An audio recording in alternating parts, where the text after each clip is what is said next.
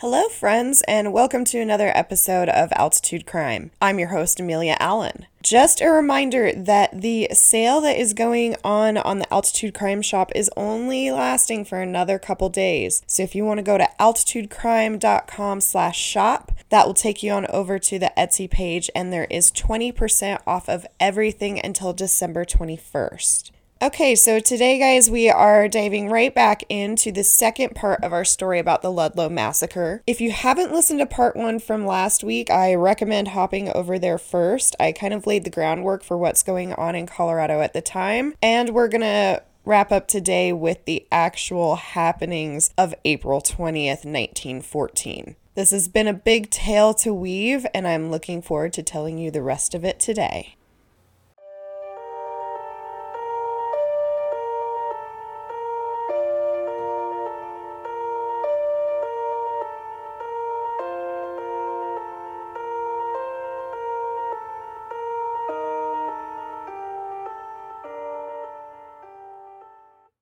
So in the last episode, we talked about how there'd been a lot of ongoing conflict in Colorado over working conditions and access to different things for miners. Well, small conflicts would continue and bullets would be fired in both directions through 1913 and 1914. And there were some pretty violent strikes in the area during those 2 years in places like Trinidad and Walsenburg. And neither side was innocent of acts of violence in these cases. Governor Elias Ammons did end up touring some of the mines, but chose to not call off the National Guard, even though he did say that the conditions were better than what he expected to see. At one point during these years, a 760-page testimony was handed to the governor by the State Federation of Labor regarding the mines, and he essentially dismissed it. His only comment was that the testimony was not sworn in. A lot of things would happen during 1913 that would continue to escalate the issues in Colorado. During this year, Louis Tikas was sent to Lafayette to speak to miners and was shot at by Baldwin Felts detectives. Miner Gerald Lippiette's killing would be ruled justifiable. We talked about him in the last episode. And even though he had drawn his gun first in this situation, and you can understand why it would be ruled justifiable, it still entrenched the miners into feeling like they were insignificant. In October, 50 strikers in the Southern Field were arrested for picketing.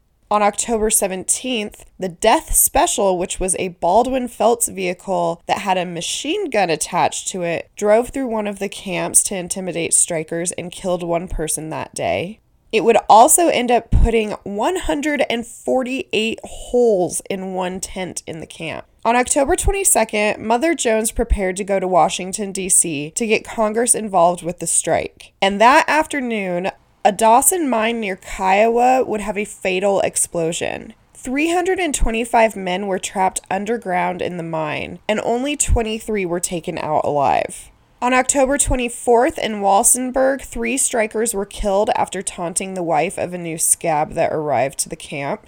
And shortly after these fall conflicts, a rail car full of deputies would arrive in Ludlow. The Greeks had gone to cut them off, and one guard was killed in the process. The deputies eventually retreated.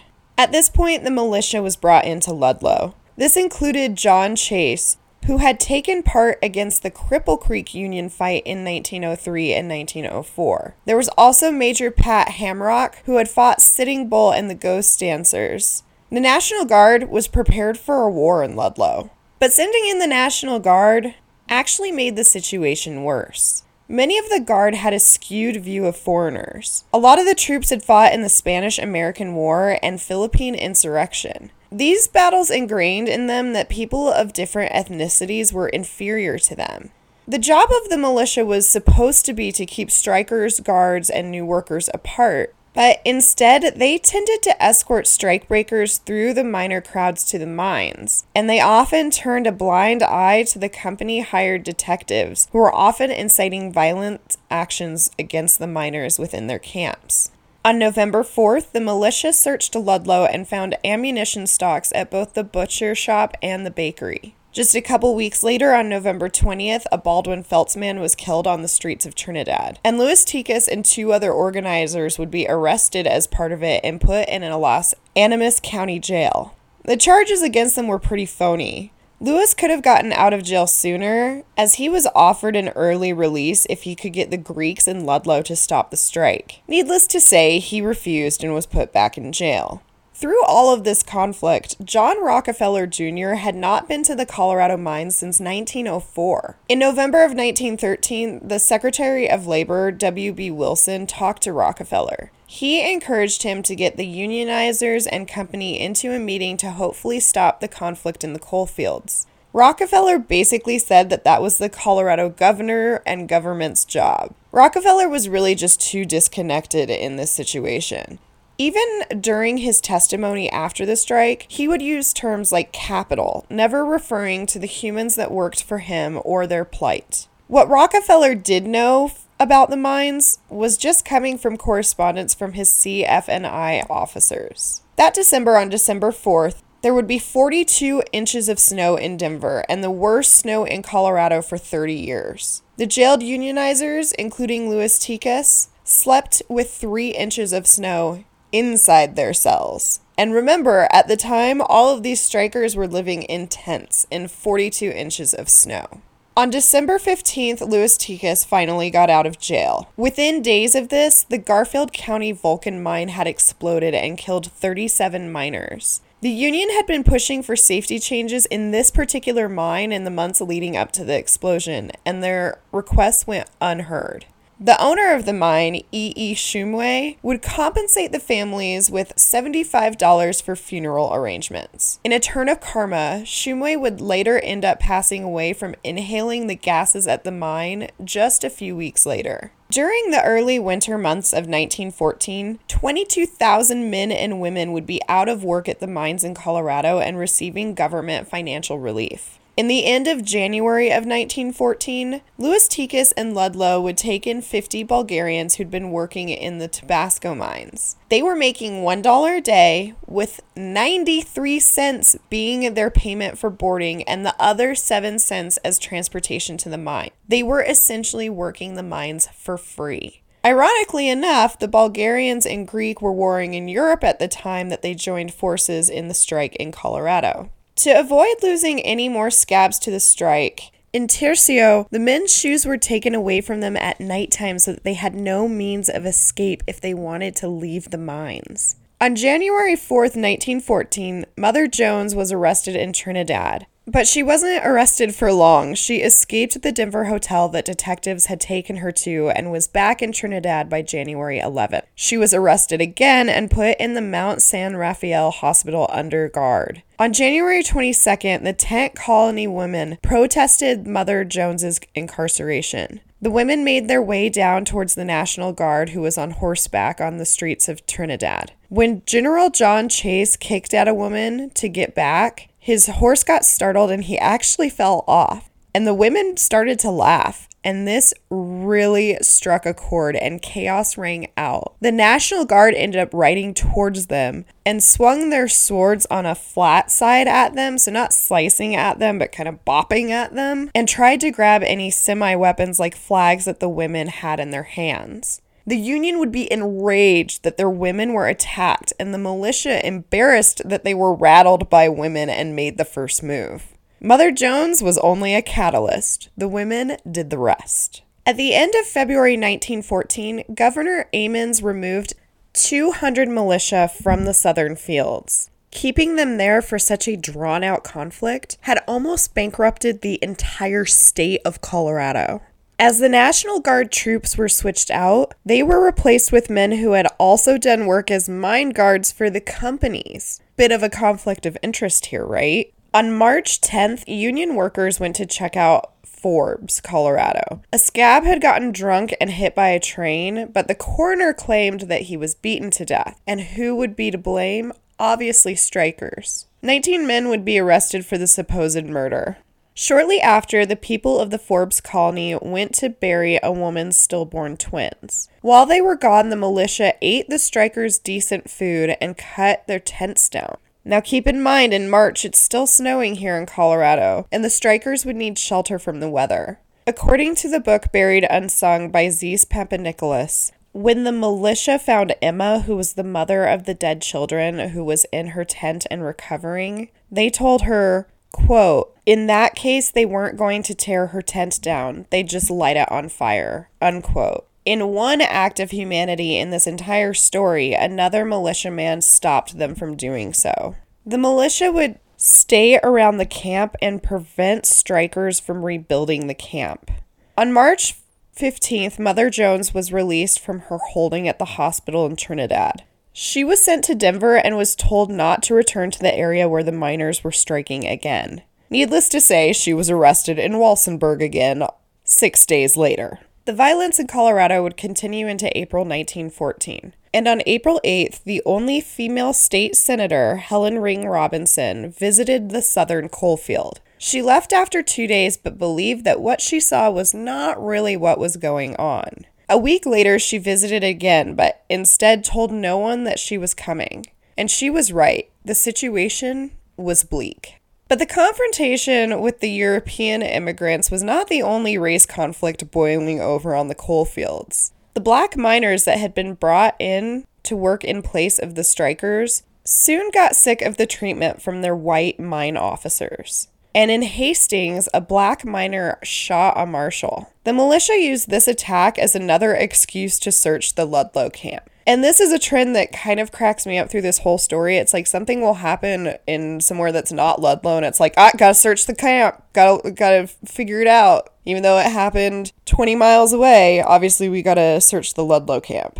In mid-April, John Rockefeller Jr. was asked again to meet to discuss the conflict in Colorado. Rockefeller refused, and it would be just days before the Front Range erupted in violence. At one point, militiamen posted up at the rail station near Ludlow. They found a wire that was set up to trip them and the horses and cut it down, and of course accused the Greeks of setting it, which Louis Tikas denied. National Guardsman Carl Linderfelt tried to provoke Louis, but Louis was a calm guy. He didn't react. When he got no rile out of him, Linderfelt threatened to kill him. The following day, a search of Ludlow took place to look for firearms. They would find 35 rifles hidden under the tent floors and other colony hiding places. And while this sounds like a lot, it still was never enough to protect the unionizers. Given the growing conflict between the two, the State Federation of Labor asked the governor to remove Linderfelt from duty. His own officers even asked that it happen. And meanwhile, the Greeks begged Louis Tikas to leave before the conflict between the two got any worse. But this would not happen. On April 19th, 1914, the Greeks at Ludlow would celebrate the Orthodox Easter. In the meantime, there was also a lot going on the national stage. President Woodrow Wilson had threatened the dictator of Mexico to salute the flag or else. While the country waited for 6 p.m. to see what the dictator would do, the Greeks in Ludlow were having a grand time. The men had bought the women of the camp a very American gift: women's gym bloomers. Everyone got together to watch the women play a game of ball in their new bloomers. And then the men and women played a game together, followed by a dance in the one big tent in the camp colony. Militiamen did try to break up both ball games and the dance, and did identify a few strikers later and beat them up. The following day, April 20th, 1914, would be an infamous day. Louis Tikas was told that 4 militiamen wanted to talk to him. They had claimed that strikers were holding a man that they were looking for, but Louis knew he had never heard of this man they were talking of. The militia had threatened to search the colony again if Louis did not bring them the man. Louis was wary of this, and he and Major Pat Hamrock talked on the phone. These two really had a good rapport and probably kept the conflict from Ludlow from boiling over a lot earlier. Hamrock wanted to meet, but Louis did not want to go to the militia camp. He just did not feel comfortable. Hamrock forced his hand, and they ended up meeting at the train depot. At the time of the meeting, militiamen were surrounding them, some with machine guns. The colony men ran up, and this kind of started the conflict. Louis ran towards them waving white handkerchiefs, but by then gunfire had started. Rumor has it that the shots were fired by the National Guard, but there's never been an exact story to what really caused the first shot. but it was definitely bound to happen because the tensions were so high in the area. The shots fired would cause a battle that would last the rest of the day. There was a 10-hour gun battle between the Guardsmen and the Ludlow colony. Louis Tikas called Trinidad for backup from the Union. At around 11 a.m., some of the Union men came from Trinidad. The militia shot at anything that moved, even chickens and family dogs. And later that afternoon, the militia got around 20 Guardsmen as backup. There was a really brief break in the gunfire when a train headed to Puebla went by, and the two factions were basically on each side of the train tracks. This allowed time for a number of camp residents to flee the area. In between the guerrilla-style warfare, miners and their families would retreat into the surrounding Black Hills. But eventually the striking miners ran out of ammo and headed back to the nearby camp where the rest of their families still were if they weren't able to get away. 13 tent camp residents were shot and killed as they tried to flee the camp. The National Guard followed into the tent camp and continued unloading ammo in the midst of women and children. The families would try to hide in the makeshift cellars that they had dug under their tents, but the cover would not last long. Louis Tikas and a few others searched the tents for people that had not gotten out yet, and found about 50 women and children in hiding and got them to exit the camp.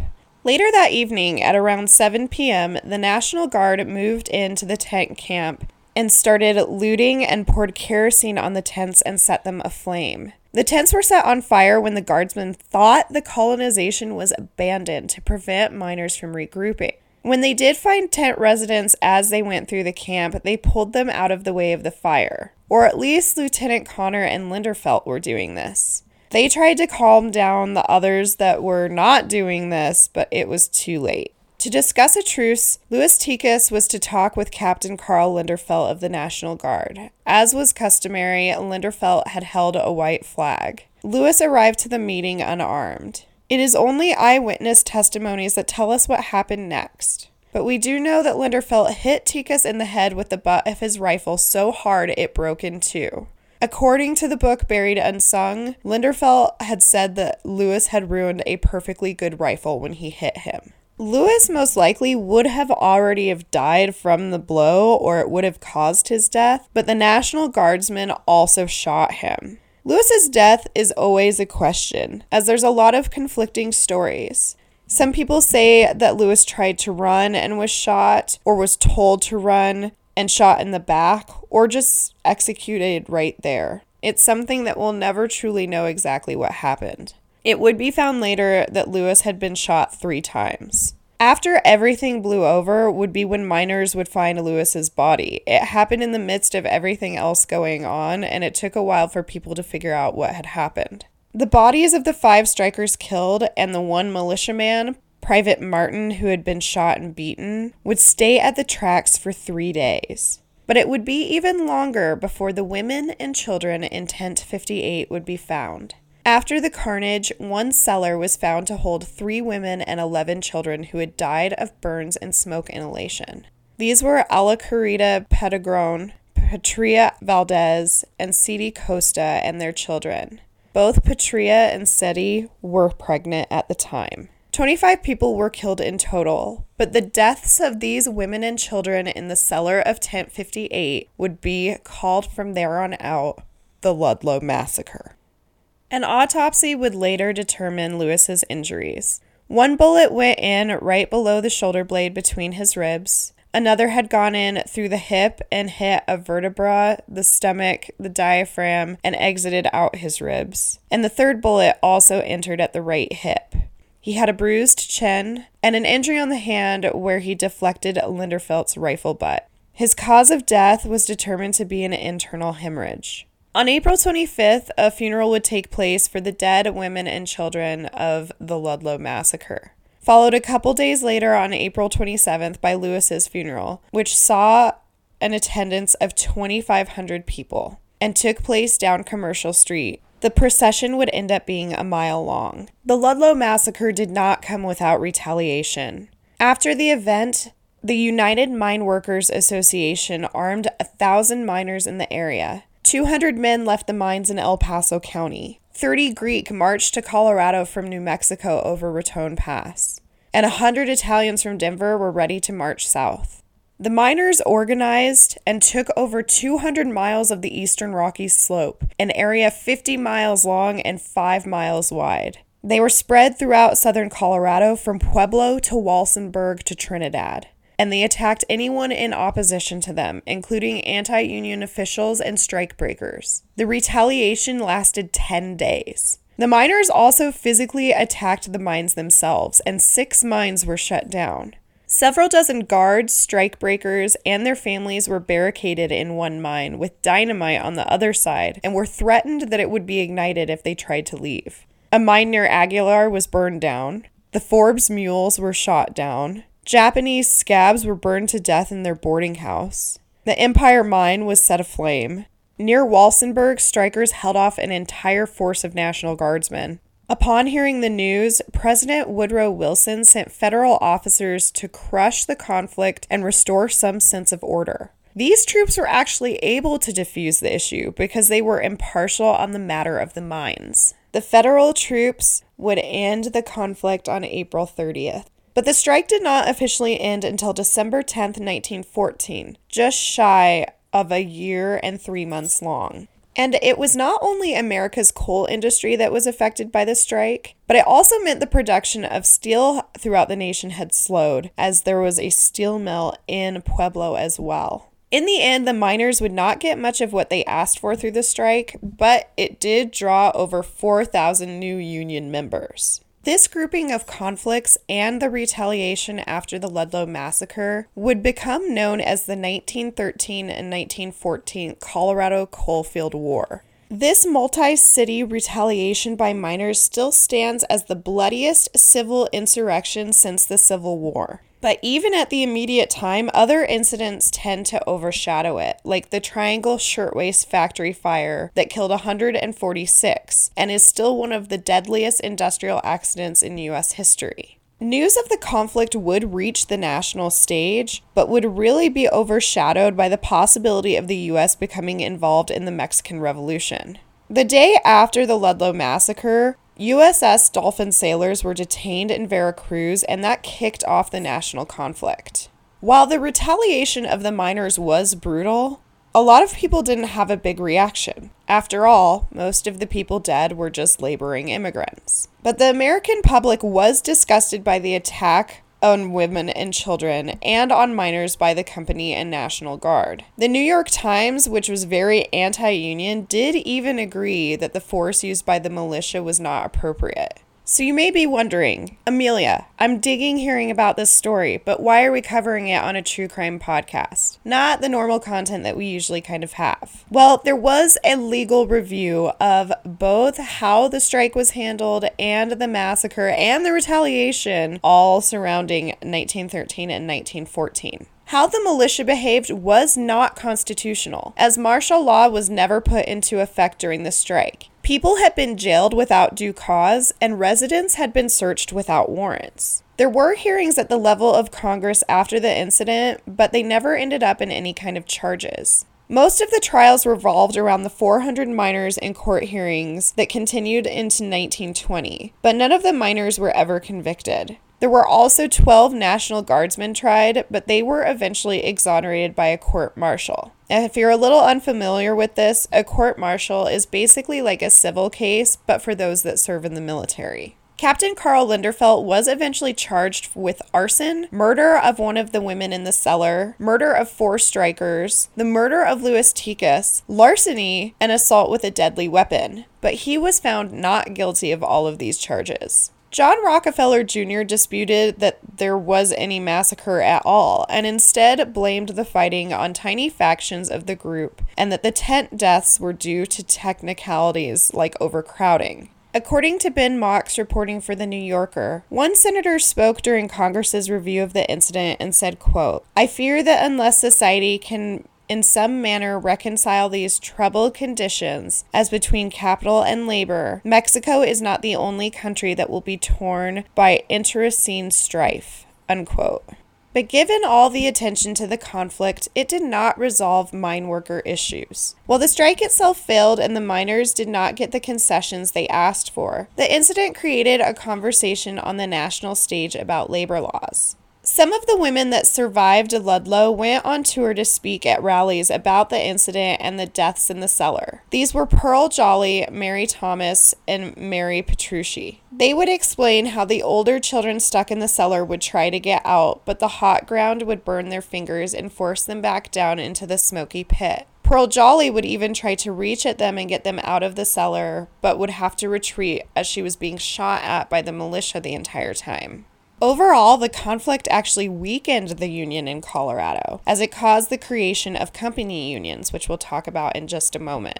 Greeks were often turned away from mines after this too, and not particularly liked by some of the union folks, as they really were the center of this conflict. John Rockefeller Jr. came out to Ludlow and talked to Mother Jones and some of the families of the miners in the process of rehabbing his image. He was willing to admit that he did not know firsthand about the mines and wanted to learn more about what was going on there.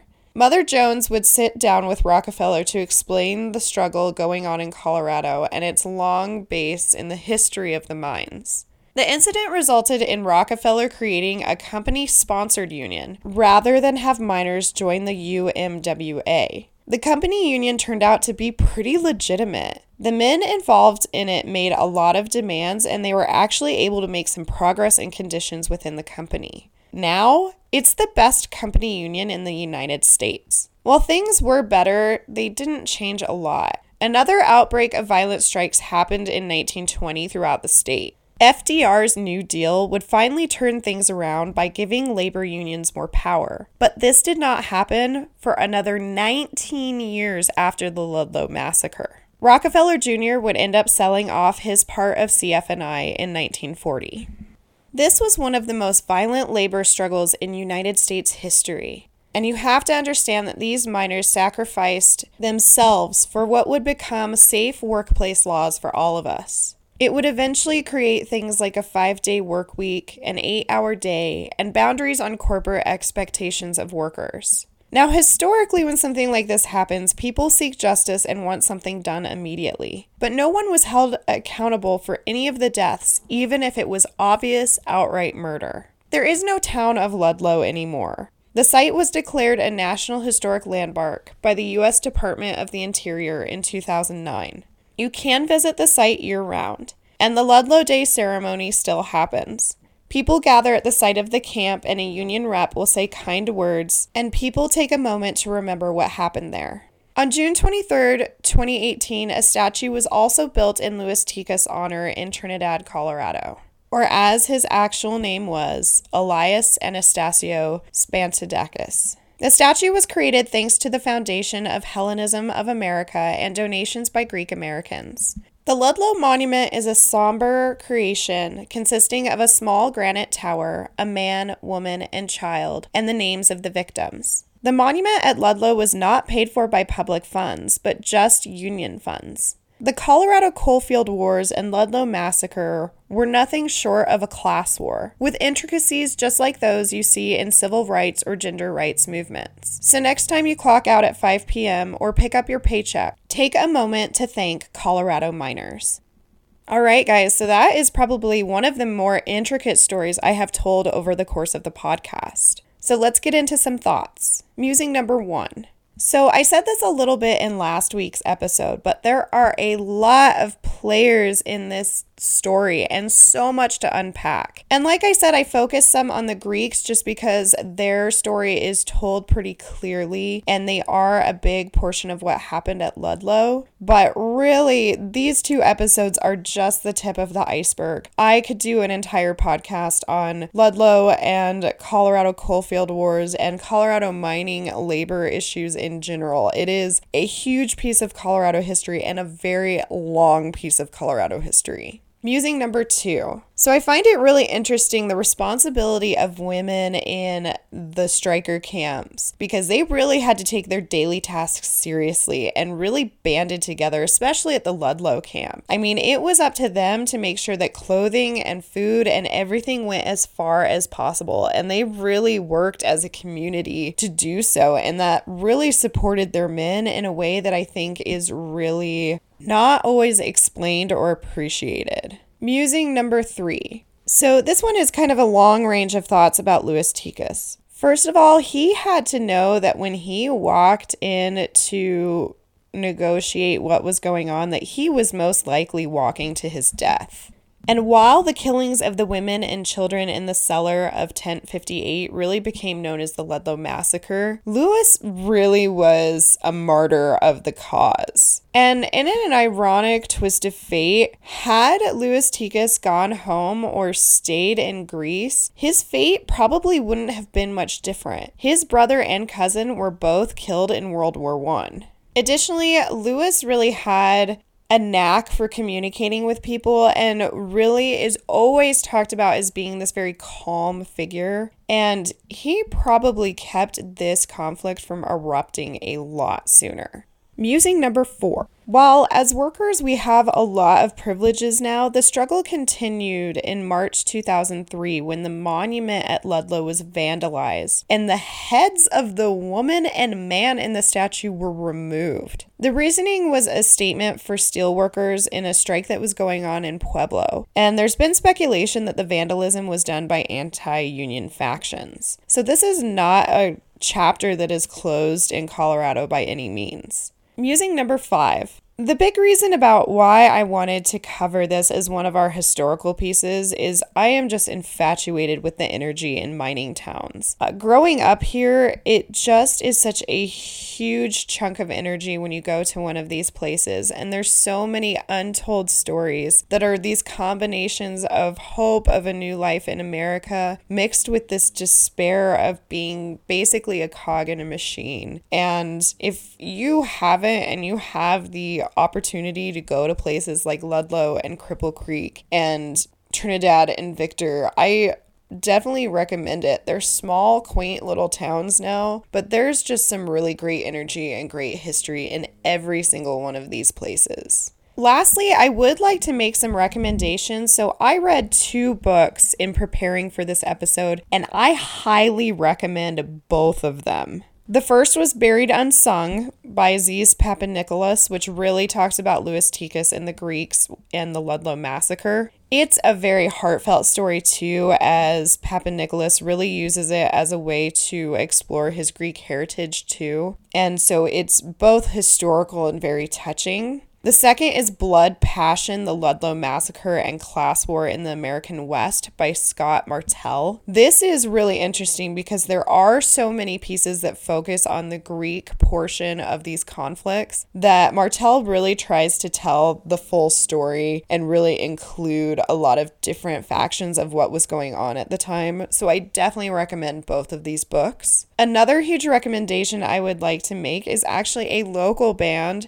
to Pueblo that has written a short song about the Ludlow Massacre. They're a fantastic ska band. I'm a ska kid at heart. Their name is Last Real Hero, and I'll actually be tagging them in the Instagram post, so please check them out. They're a fantastic band, and I love that they, do a song that's a nod to a very specifically Colorado historical piece like this. All right, guys. Well, thanks so much for hanging in there for a 2-part episode. It was a lot to unpack. You probably still have a lot of questions, and I cannot answer them all in the course of 2 episodes. I could probably have made this 3 or 4, but we also want to, grab some other content during the month. So thank you for listening in, and make sure to follow or subscribe wherever you listen to your podcasts. This will help you know if there's midweek content coming out. I put out something of an update on the Get in Stock case this week, and if you're not following or subscribed, you're not going to get that little notification when that stuff pops up. As always, reach out to me on social media at Instagram at Altitude Crime Podcast and Facebook and Twitter at Altitude Crime.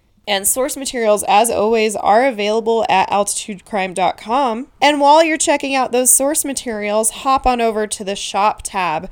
That'll take you to the Etsy link, which currently has 20% off of all merchandise until December 21st. So just a couple more days to grab that discount before the holidays. Well, thanks so much for spending part of your week with me, and I cannot wait to tell you another story next week on Altitude Crime.